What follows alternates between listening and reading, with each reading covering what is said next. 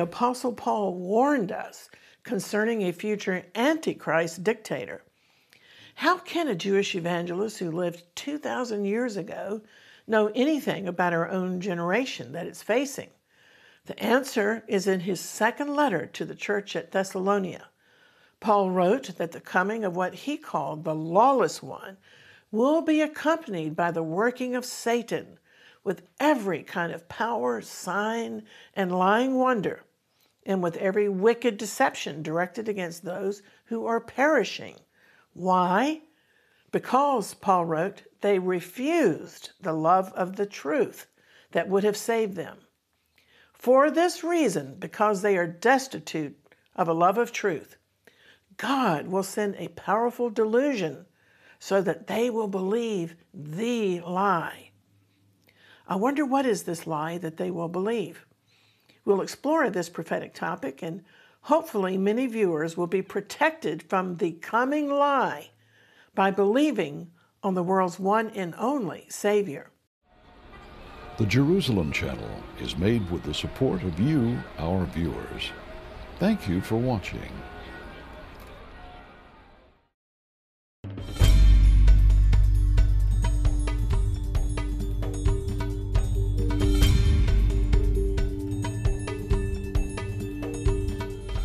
Shalom, I'm Christine Darg.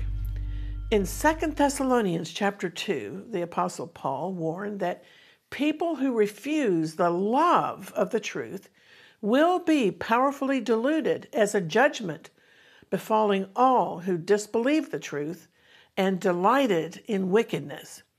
And as a consequence, they will believe the lie. Let's listen to this highly relevant passage from 2 Thessalonians 2, starting with verse 1. Now we ask you, brethren, regarding the coming of our Lord Jesus, the Messiah, and our gathering together to him. That's the description of the rapture, our gathering together to the descending Lord in the atmosphere. He said, don't be so quickly upset or alarmed when someone claims that we said the day of the Lord has already come. Do not let anyone deceive you in any way, for that day will not come unless the apostasy, literally the departure, the falling away, takes place first, and the man of sin, speaking of Antichrist, destined for destruction, is revealed. Paul said he will oppose and exalt himself above every so-called God and object of worship, and as a result, he will seat himself in the sanctuary of God, declaring himself to be God. Paul asked, don't you recollect that I repeatedly told you about these things when I was still with you? But you know what is now restraining him, so that he will be revealed only when his time comes. For the secret of lawlessness is already at work, but only until the restrainer holding it back is taken out of the way. Then the lawless one, the Antichrist, will be revealed, whom the Lord will destroy with the breath of his mouth. And Paul continued in verse 9, the coming of the lawless one will be accompanied by the power of Satan, with miraculous signs and lying wonders, and every type of evil to deceive those who refuse to love the truth that would have saved them. And for this reason, Paul wrote, God will send them a strong delusion so that they will believe the lie. Well, in a minute, we'll talk further about what this lie might be. First, I want to say how I'm noticing with increasingly alarm how people are shedding biblical truth. So many prefer to believe what they foolishly call their own truth, whatever that means. Even an historic institution like the Church of England is toying with the idea of making God gender neutral, as if they could recreate the Almighty in the image of current woke culture. Jesus said in John 14:6, I am the way, the truth, and the life. No one comes to the Father except through me. He didn't say to the mother or to the parent. He said, no one comes to the Father except through me, Jesus. And when he taught his disciples to pray, he started out the Lord's Prayer by saying, "Our Father, who art in heaven, hallowed be thy name." Even in some denominations, the Lord's Prayer is called the Our Father. For decades, the gender of God has prompted debate within many traditional church denominations, with many leaders calling for the male pronouns he and him to be scrapped in favor of gender-neutral or female alternatives. In what would mark a departure from centuries of tradition, Anglican bishops are to plan to discuss gendered language referencing God in church services later this year. The move is being criticized by conservatives who warn that male and female imagery is not interchangeable. Liberal churchgoers welcome the controversy, claiming that a theological view of God as exclusively male promotes discrimination. A national campaign group for gender equality in the Church of England also welcomed the move to consider more inclusive language in authorized liturgy. However, according to the scriptures, fathers and mothers are not interchangeable roles. Fathers and mothers were intended by God to relate to their offspring in different ways. The fact that God is called Father in the Bible cannot be substituted by mother without changing the meaning and moving toward ancient sacred feminine worship. Nor can father be gender neutralized to parent without a loss of meaning. If the church's liturgical commission dares to tamper with these concepts, the crucial question remains, will they not be subtracting from or adding to the Word of God, which is forbidden by this book? They will definitely uproot the fatherhood of God from being grounded in Scripture. You see, according to the admonition in Deuteronomy 12:32, God said, "You must not add to nor take away from this word." And so Paul wrote in 2 Thessalonians 2:11 that because people reject truth, they will become ensnared in strong delusion. Not only are we witnessing a great apostasy in the churches, it's astounding how many are openly delighting in wickedness, just as the Apostle Paul predicted. People are taking a high degree of pleasure in distressingly evil, malicious behavior. We're seeing perversity of an alarming nature every day, an increasing brazenness in the way people speak, behave, and present themselves, flaunting biblical values, despising and mocking everything that is good and wholesome.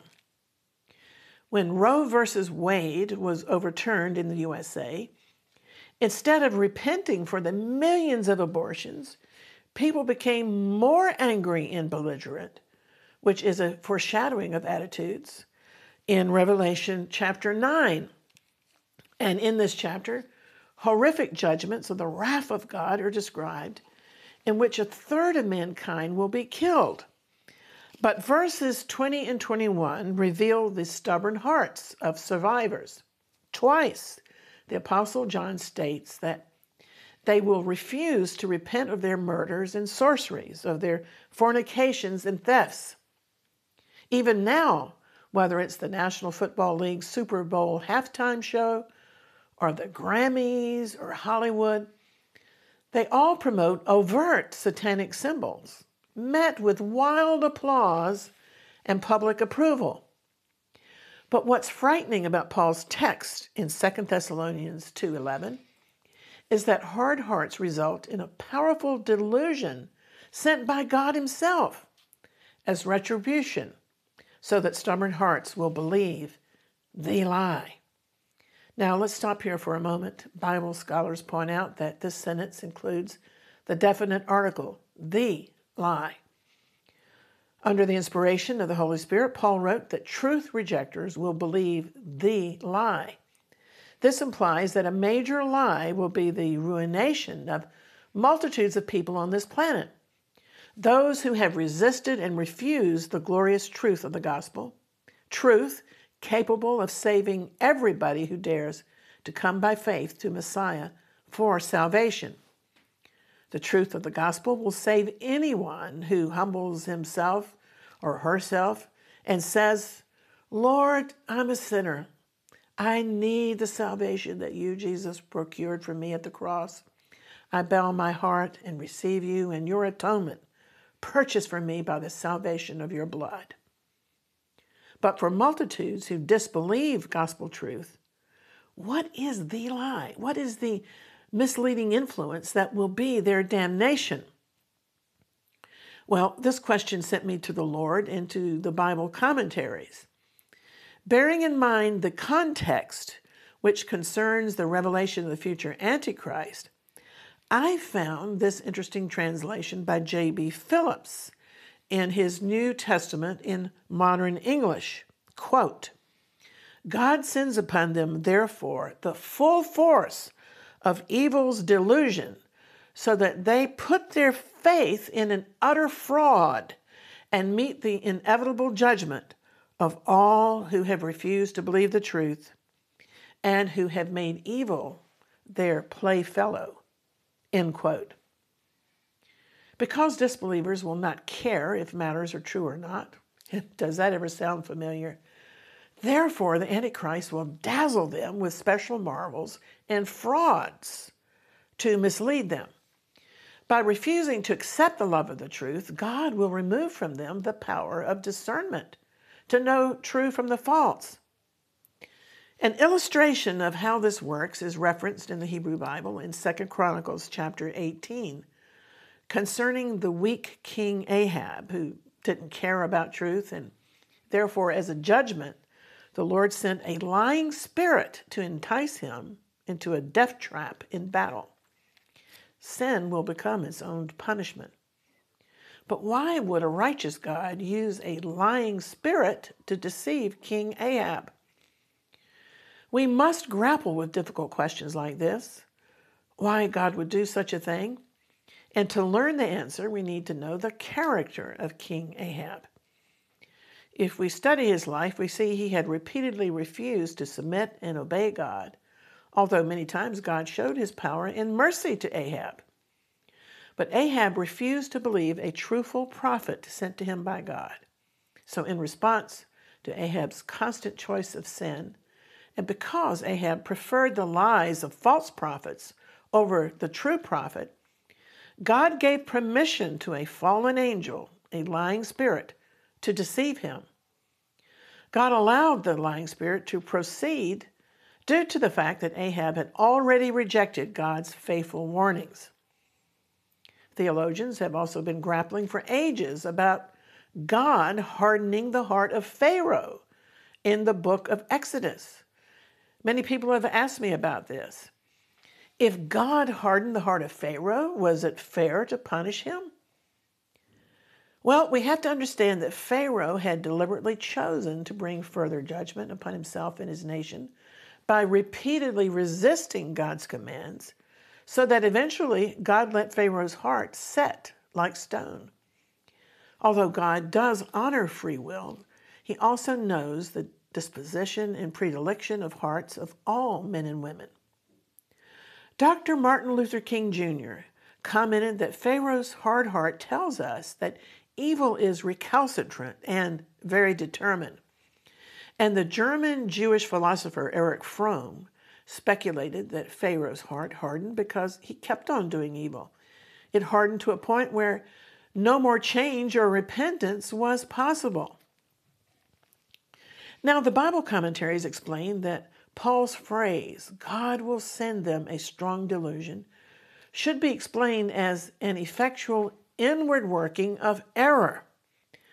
This means not just a mere indifference to truth, but a real influence of error upon rebellious hearts to believe the lie. And I repeat, the Greek has the definite article, the lie, which the Antichrist would have people in the future to believe, namely, the falsehood that he will disseminate about himself, claiming to be God, and thus his demand for everybody to be branded with his damnable mark amounting to 666 in order to be able to buy and sell.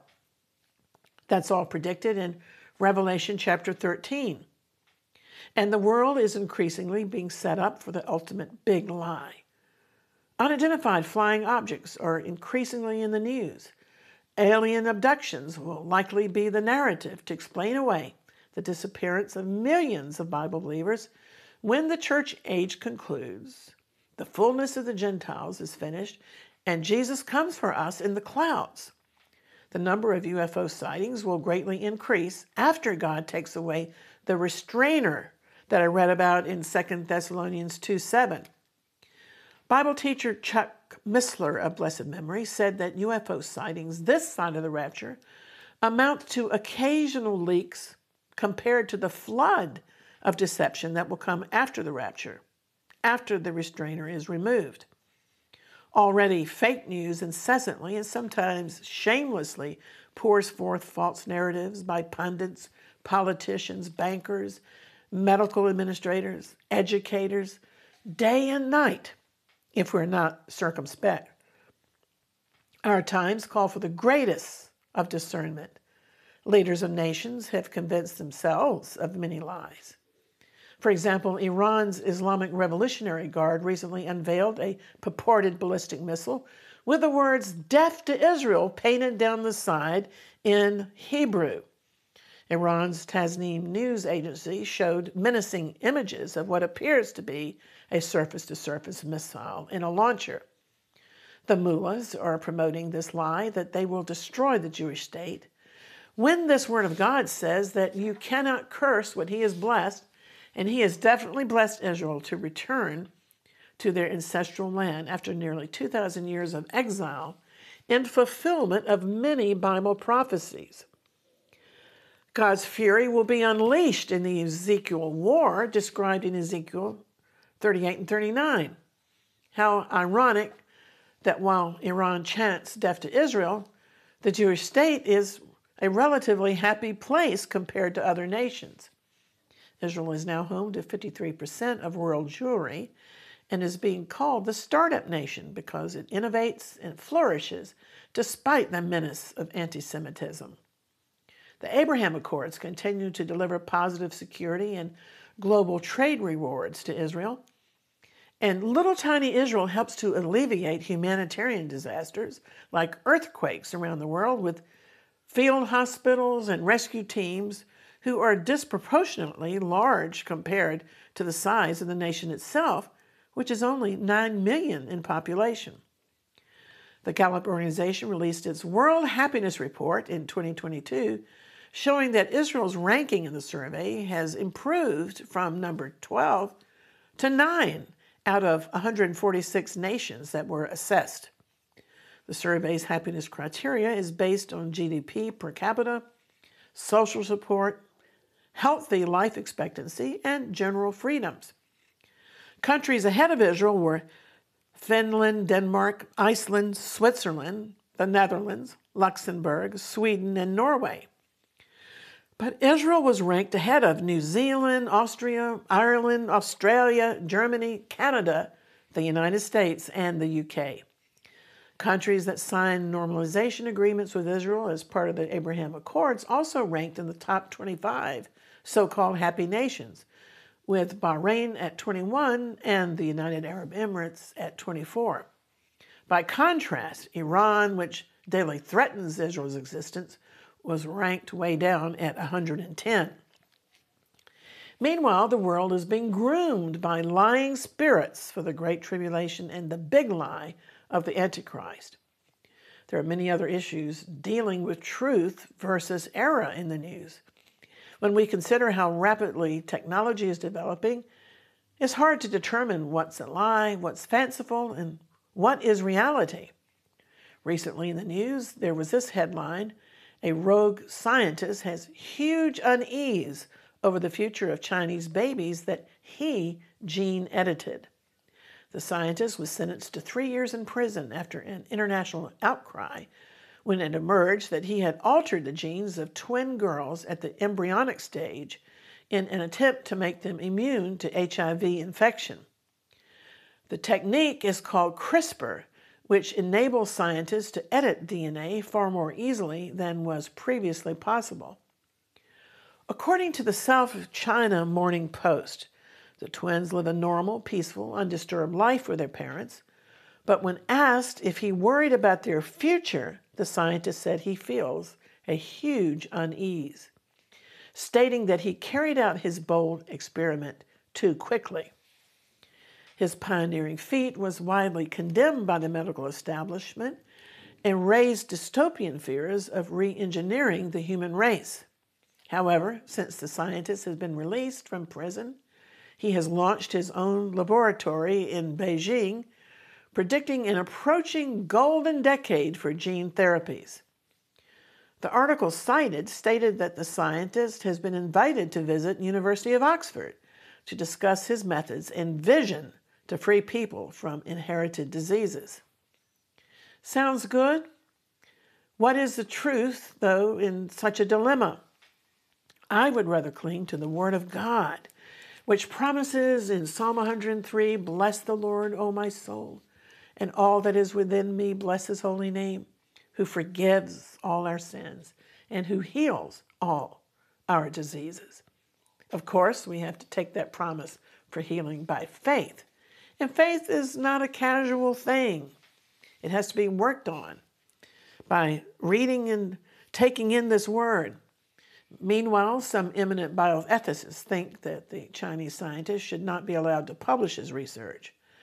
But apparently he's already opened the proverbial Pandora's box. In Greek mythology, out of curiosity, a woman named Pandora opened the container, but then released physical and emotional curses upon the world. And as one physician recently warned, once Pandora's box has been opened, it becomes impossible to reverse the consequences. Not just gene editing, there is also the foreboding dilemma on the horizon of decision-making abilities of artificial intelligence. That too is causing anxiety. Many predict that artificial intelligence will inevitably become superhuman. The AI industry prefers that we sleepwalk and not ask questions, while alarmists say runaway AI could annihilate the human race. As Joe Allen wrote in his article, Countdown to Gigadeath, many techno-elites believe that we're adrift in a godless cosmos. And the scary thing is some technocrats would sacrifice humanity to create a digital god. China has cyborg ambitions, as do Russia and NATO. Vladimir Putin famously proclaimed, "Artificial intelligence is the future. Whoever becomes the leader in this sphere will become ruler of the world." Wow, that sounds apocalyptic. According to a background report from the UK Ministry of Defence, at the core of future military advantage will be effective integration of humans, artificial intelligence, and robotics into war-fighting systems. Human-machine teams will exploit the capabilities of people and technology to outperform opponents. Transhumanist author Joe Allen also wrote that in the hands of elite predators, these digital tools are deadly serious. When leaders aren't deploying tech against rival countries, they're turning it on their own citizens. For example, Clearview AI facial recognition enabled the cops to track down January 6 protesters against the government in the USA. The problem is any nation that fails to embrace AI will fall behind its rivals. According to Revelation 13, in the future, there will be a speaking image of the world leader known as Antichrist. The image will appear to come to life. Eschatologists believe these verses refer to artificial intelligence. Today, we already have robots that speak and interact with human beings. And with the period known as the Great Tribulation on the horizon, it's vital that we heed the warnings of Jesus to be on our guard against deception. So concerning our subject today, the big lie, I want to share with you a highly important and startling verse in 1 John 2:22.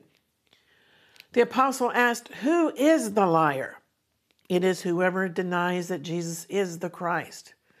Such a person is the Antichrist, denying the Father and the Son. So then, to deny Jesus as the Christ, as God's anointed one, is to deny something major. To deny Jesus as the one anointed by the Father, sent by Father God to save his people from their sins, who was anointed to preach good news to the poor, to set the prisoners free, is to deny the Father and the Son. To deny that Jesus is Messiah is to deny the relationship that God and Son have with each other. Such a denial opens the door to deception and the twisting of truth. So this is the summary of all the Bible commentaries I've studied this week. I want you to know that Satan doesn't care if you believe that Jesus existed. Satan doesn't care if you believe in the historical Jesus. What Satan doesn't want you to do is to receive Jesus, the Christ, the Anointed One, sent by the Father to save us from our sins and to bring us back into fellowship with the Almighty. Only through Jesus, the Anointed One, the Mashiach, can we be reconciled to God. The devil is not a playful kitten who will give you a little scratch every now and then. No, he's a roaring lion, seeking whom he may devour. He goes right for the jugular vein. So let's be very careful that we cling to the Savior. I want you to know that all the signs Jesus gave us are converging and warning us that he will return soon. I call all the earthquakes birthquakes. The world is rocking and reeling with the birth pains of Messiah's second coming.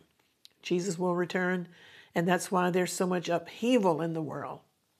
It's my prayer that without delay, you will make sure that you have received the Lord into your heart. Have you done that? Have you welcomed Jesus as your Savior? If yes, I rejoice. If not, I urge you to delay no longer. Romans 1:4 is a true saying and worthy of all acceptance. Jesus was declared the Son of God with power, according to the Spirit of holiness, by the resurrection from the dead, Jesus Christ, our Lord. And how shall we escape if we ignore so great a salvation? Although these end times are not easy, there has never been a better opportunity for sharing the gospel. And God promises us comfort of the blessed hope of his soon return, even in dark days. If you have any questions or comments, feel free to share with me on social media. You'll enjoy exploring our website at exploits.tv, where you can click online to receive our weekly email updates, learn about our frequent Holy Land teaching tours, and where you can watch all our videos 24/7. And don't forget to download our free Jerusalem Channel app, where you can view also our video library. And please subscribe to our Jerusalem Channel YouTube site.